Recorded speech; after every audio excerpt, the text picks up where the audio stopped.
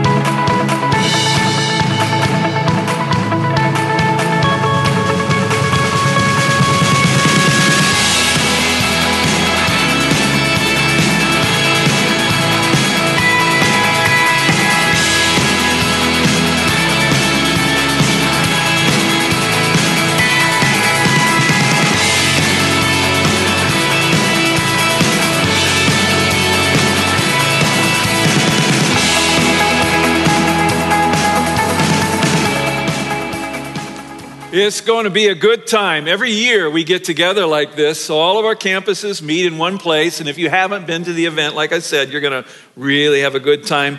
This year, we're asking that each celebration family bring a special offering on that Sunday, something beyond your normal giving, so together we can put kind of an extra injection of cash into our Go Beyond campaign. Here are the latest totals we have for our different campuses. Appleton at almost 47,000, Stevens Point 103, West Green Bay 118, East Green Bay 451, 720 the total. Isn't that awesome? Let's have a big hand for this success. So, as you can see, we're making steady progress. And we're going to give this a huge boost on November 2nd. And again, join us, please, as our celebration campuses come together and rejoice in what God is doing. We hope that you'll make it. The title of my message this morning is, "This Can't Happen, I Said to God." And I want to read from Matthew chapter 16, verse 21. Let's go there. From that time on, Jesus began to explain to his disciples that he must go to Jerusalem and suffer many things at the hands of the elders, the chief priests, and the teachers of the law, and that he must be killed and on the third day be raised to life. Peter took him aside and began to rebuke him. "Never, Lord," he said. "This shall never happen to you." Have you ever told God what he should do? I have. At the moment, it always seems like a perfectly good idea, and it makes perfect sense. And then a little time passes and your sanity returns, and you realize, maybe I didn't have all the information or whatever. We hate losing control, don't we? Mostly because we were designed to be in control by God. He told Adam in the beginning, "I want you to rule in the garden. You name the animals. You take care of the landscaping. You be the caretaker." So, of course, that's what Adam did. And we assume that he did a very good job at it until one of the snakes got out of the cage. And that wasn't so good. A series of unfortunate events followed, and Adam was stripped of his rule in the garden. And he was still wired to rule and control. He didn't have the authority to control, but he did have the urge to control. Ever since when we descendants of Adam feel like we're losing control, our inner wiring kicks in. We do what has to be done to assert ourselves, and it almost never turns out well, does it? On March 30th, 1981, President Ronald Reagan was shot on the 69th day of his first term in office. He became the first American president to survive being shot in an assassination attempt. What also stands out about that day was the fact that Alexander Haig, who was Secretary of State at that time, held a press conference as the president was undergoing surgery at the hospital, and Haig announced to the nation, "I am in control here." Well, technically he was, because Vice President Bush was not in Washington, D.C. at that time. He was on his way, but it didn't take the press long to criticize Haig's lack of tact and ill sense of timing, and it became a political joke. Why was it a joke? Well, mostly because it came off as authority overkill. Ironically, by trying to bring reassurance to the nation, "I'm in control here," it actually made people feel more uncomfortable. And in some cases, it bred a lot of fear and unease. What's going on? What's going on? The nation was literally holding its collective breath, and he's just making things worse. So Mr. Haig, it would have been much better if he'd have just been quiet and let us know the president's okay and the vice president will be here in a moment. I'm in control here. What's your reaction when somebody says that? Most of us just kind of roll our eyes. Seriously, you're really saying that? It's the boss who reminds you that it's my way or the highway. It's the husband who has to remind his wife he's the head of the home, so she better listen. It's the teacher or professor who tries to play God in the classroom. It's the police officer or the customs officer who uses his position to bully you in public. It's the religious leader who crams his teaching down your throat. It's the father who puts an emotional and sometimes physical vice grip on his kids because he knows he lost their respect a long time ago. I'm in control here. Well, not really. I want to talk this morning about how you can be free of that. One of the greatest revelations a person can have is the fact that he is not in control. It is true that we lost our right to control, starting with Adam and Eve in the garden, their rebellion. And the more we try to regain it, the worse it gets. The more people are hurt, the more God resists us. Why fight that battle? Really? We don't have to. God has a wonderful revelation in store for all of us, and that revelation is this: we don't have to control the universe. He's got that covered. So we just read about Peter telling Jesus what was not going to happen in Matthew's gospel. Now, starting in chapter 16 of Matthew's gospel, there's a change. A change came about regarding the mission of Jesus. Until that time, he was pretty much at liberty to go wherever he wanted to go and do whatever he wanted to do, say whatever. But after this chapter, things changed. He became more cautious. He warned his disciples, "Don't go around broadcasting my miracles."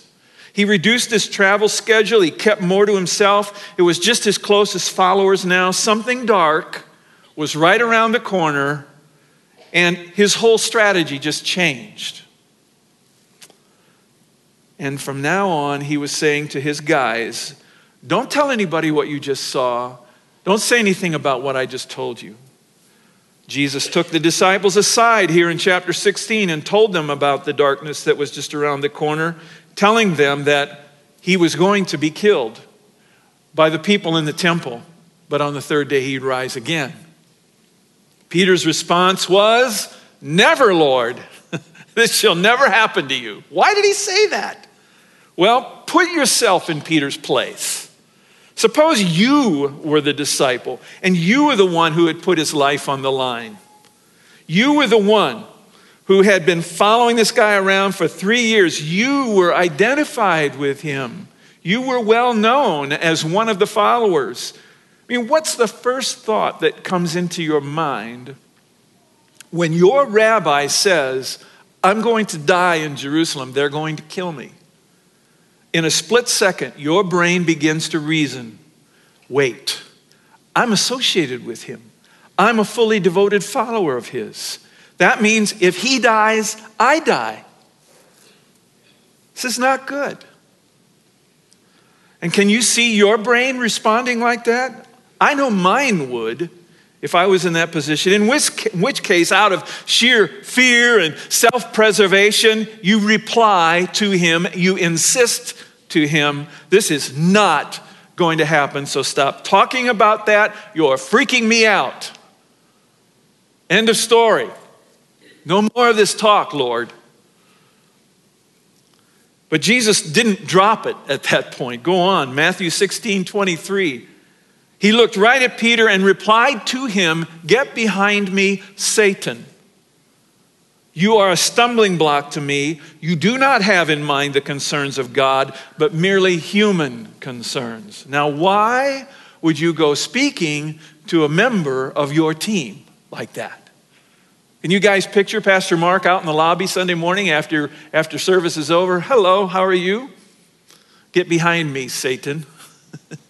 You no longer savor the things of God.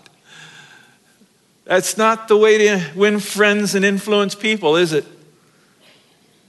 Let's just say, if I think that I can tell God what or what not to do, I make the mistake of thinking that I'm in control.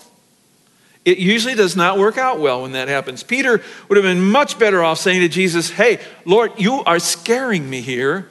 Why are you saying that? But his fear kicked in, and he just blurted out, this is not happening. And then Jesus said, get behind me, Satan. Why did Jesus say that? What did he mean by that?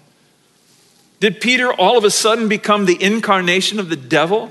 I mean, had he all along been cloaking himself as the spawn of hell? No, that was not the case. Peter was just a guy. He was just a regular guy. All of a sudden, he came face to face with his own mortality, and his instinct for self-preservation just kicked in, and he said to Jesus, this is what he said, you're not going to do this, but what he meant was, I'm not going to do this. And Satan used Peter in that weak moment to try to divert the Son of God from his true mission. Jesus knew what was happening. He knew Peter was scared. And what's more, he knew that Satan was taking advantage of that moment, trying to derail the plan of God. Satan, get out of here, you control freak. Out of here. You're not in charge. Turn ahead to the next chapter in Matthew, chapter 17. We would think that Peter had learned his lesson, wouldn't you?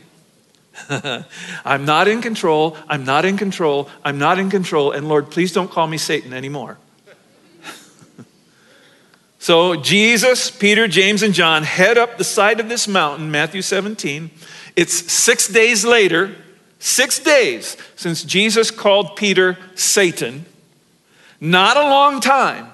Not really long enough for Peter to forget his previous mistake. And here's what happened. Jesus took with him Peter, James, and John, the brother of James, and led them up a high mountain by themselves. There he was transfigured before them. His face shone like the sun, and his clothes became as white as the light. And just then there appeared before them Moses and Elijah talking with Jesus. Okay, so Peter, remember, you're not in control. Your master, Jesus, is in control, and you definitely don't want to become the mouthpiece of Satan again. But here you are on a mountain. Your master literally transforms in front of your eyes into this brilliant, beautiful being, the most beautiful thing you've ever seen. And Moses and Elijah appear, and they are beginning to speak with Jesus. And somehow, Peter, you just cannot shut up and enjoy the moment. You once again feel compelled to say something because you know you want to be the boss And you have something very important to contribute to the conversation going on between two dead men and God. And so Peter says to Jesus, verse 4, Lord, it is good for us to be here. If you wish, I will put up 3 shelters, one for you, one for Moses, and one for Elijah. I mean, this is a scene straight out of The Office. This is a Michael Scott putting his foot in his mouth moment, right? Peter, in the actual presence of God, gazing on the Lord of the universe, Christ conversing with 2 of the greatest men who ever lived, but not stunned silence from Peter, not awe and wonder, not humility or awareness of the moment, but I've got something to share here with you guys. This is quite a meeting, isn't it, huh? How about I put up 3 shelters for you guys in case it rains?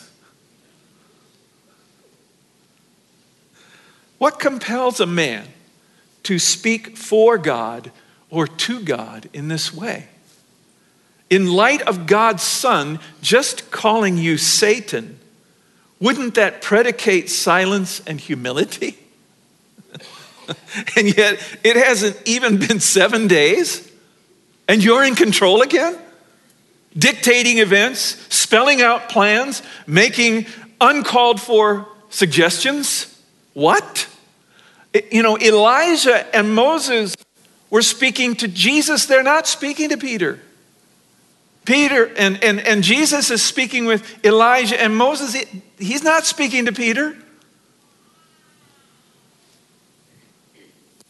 It was his intention at that point, Jesus' intention, that Peter was present to observe, but not contribute to the conversation. It was, once again, Peter's pathetic attempt at introducing an element of human control in an absolutely divine moment.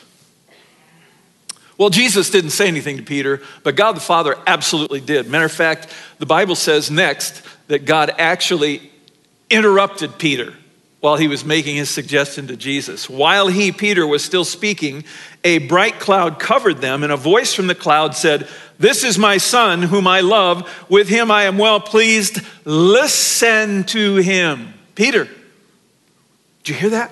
Listen, do not speak. And when the disciples heard this, they fell face down to the ground, terrified. But Jesus came and touched them. "Get up." He said, "Don't be afraid, except for you, Peter. You stay down. You need to be very afraid." And when they looked up, they saw no one except Jesus. We are not done. Fast forward to John chapter 13, verse 1. It was just before the Passover festival. Jesus knew that the hour had come for him to leave this world and go to the Father. Having loved his own who were in the world, he loved them to the end. The evening meal was in progress, and the devil had already prompted Judas, the son of Simon Iscariot, to betray Jesus. Jesus knew that the Father had put all things under his power and that he had come from God and was returning to God. So he got up from the meal, took off his outer clothing, wrapped a towel around his waist, and after that he poured water into a basin and began to wash his disciples' feet, drying them with the towel that was wrapped around him. He came to Simon Peter, who said to him, "Lord, you're going to wash my feet?" Jesus replied, "You do not realize now what I'm doing, but later you'll understand." "No," said Peter, "you shall never wash my feet."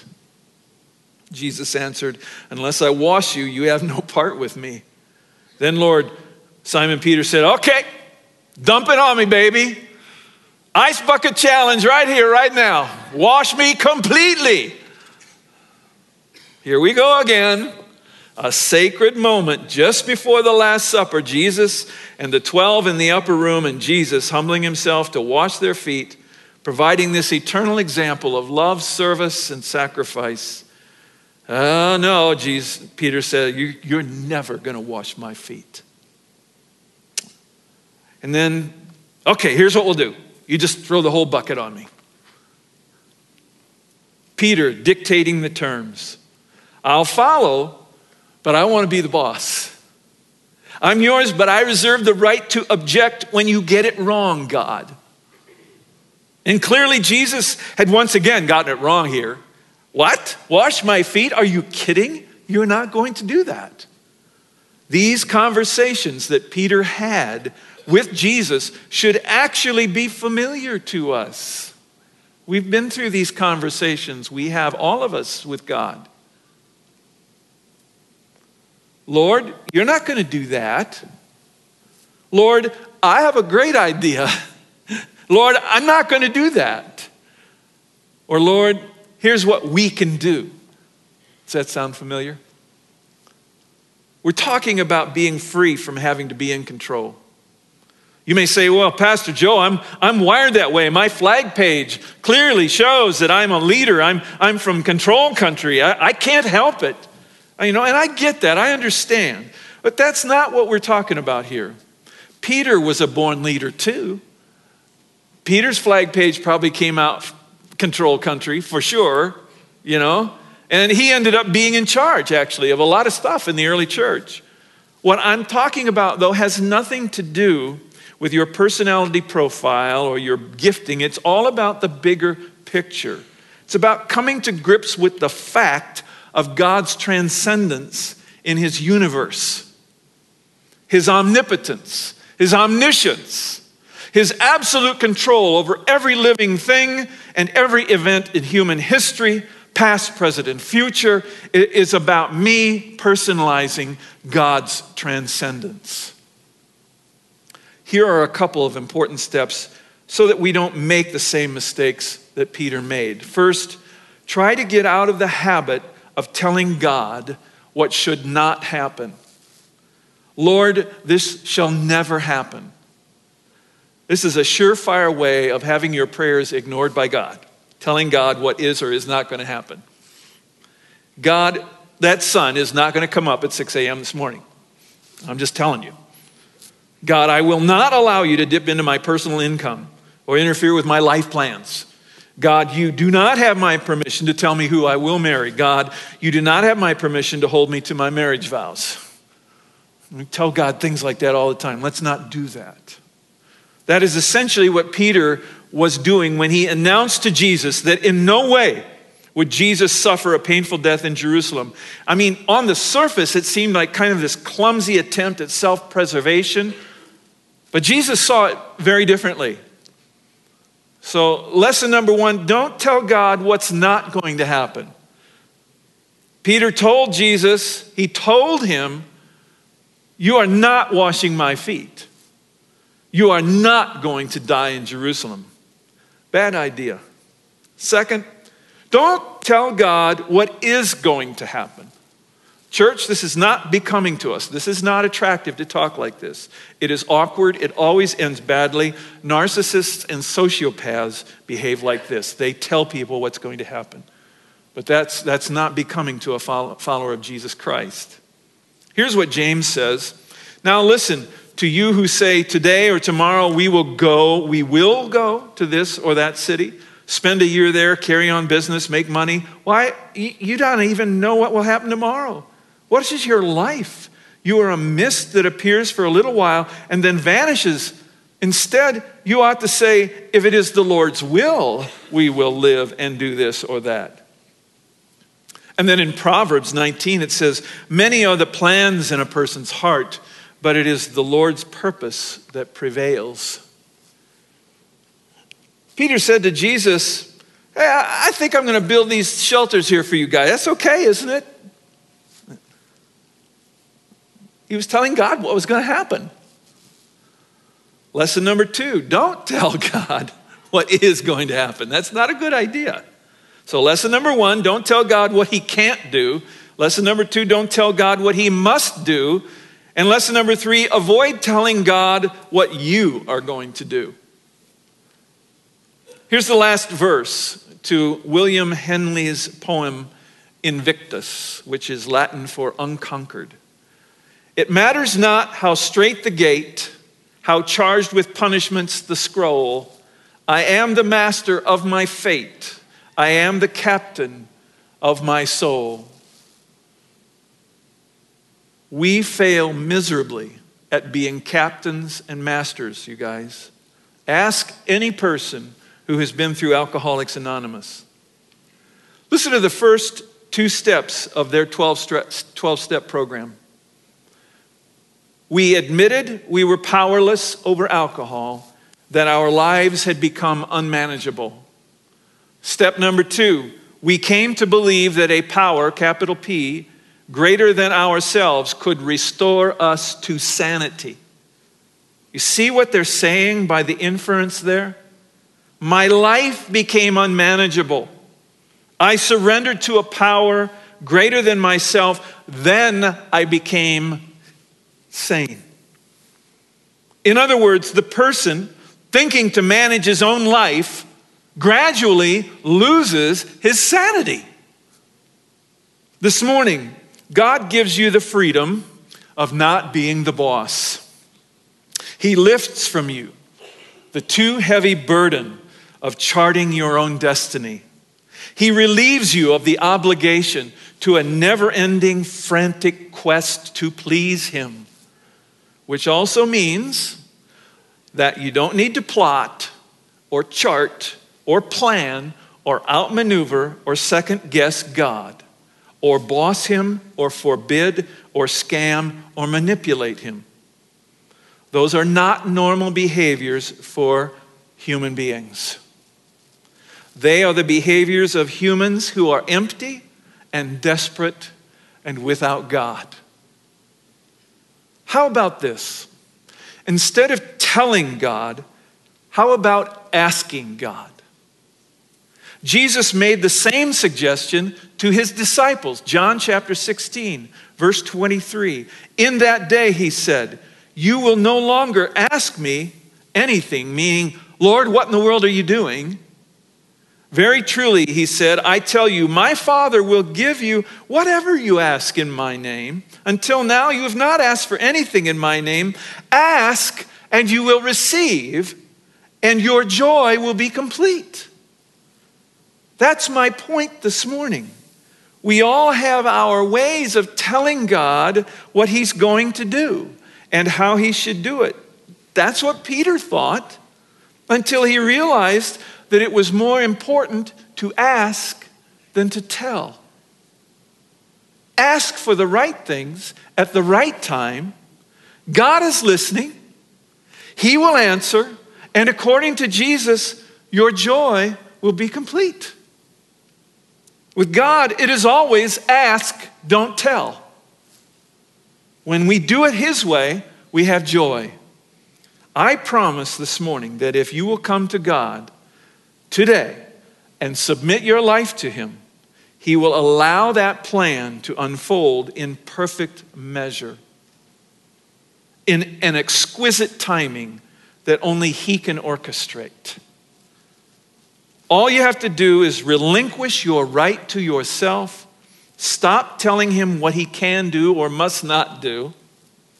Peter, eventually learned not to say to God, you can't do that. Eventually, he yielded so completely to God that his life became a living testimony to the grace of God, a life that you and I still are reading about 2,000 years later. It's awesome. That's the good life. And that is the life that God wants for each one of you. Let's pray. Lord, we love you and praise you for your goodness to us this morning. Thank you, God, that you are in control of your universe. Help us, Lord God, to learn the secret of asking, not telling. Help us, oh God, to come to you with our requests, to ask humbly, to defer to you in all decisions. Help us, Lord, to learn not to tell you what is or is not going to happen, but instead, Lord, help us to understand you're in control. And Lord, your will is going to be done in our lives as we yield to you. Thank you, God, for your goodness, your grace, the fact that you desire only good for us every second. We love you and we praise you, God. In Jesus' name, amen.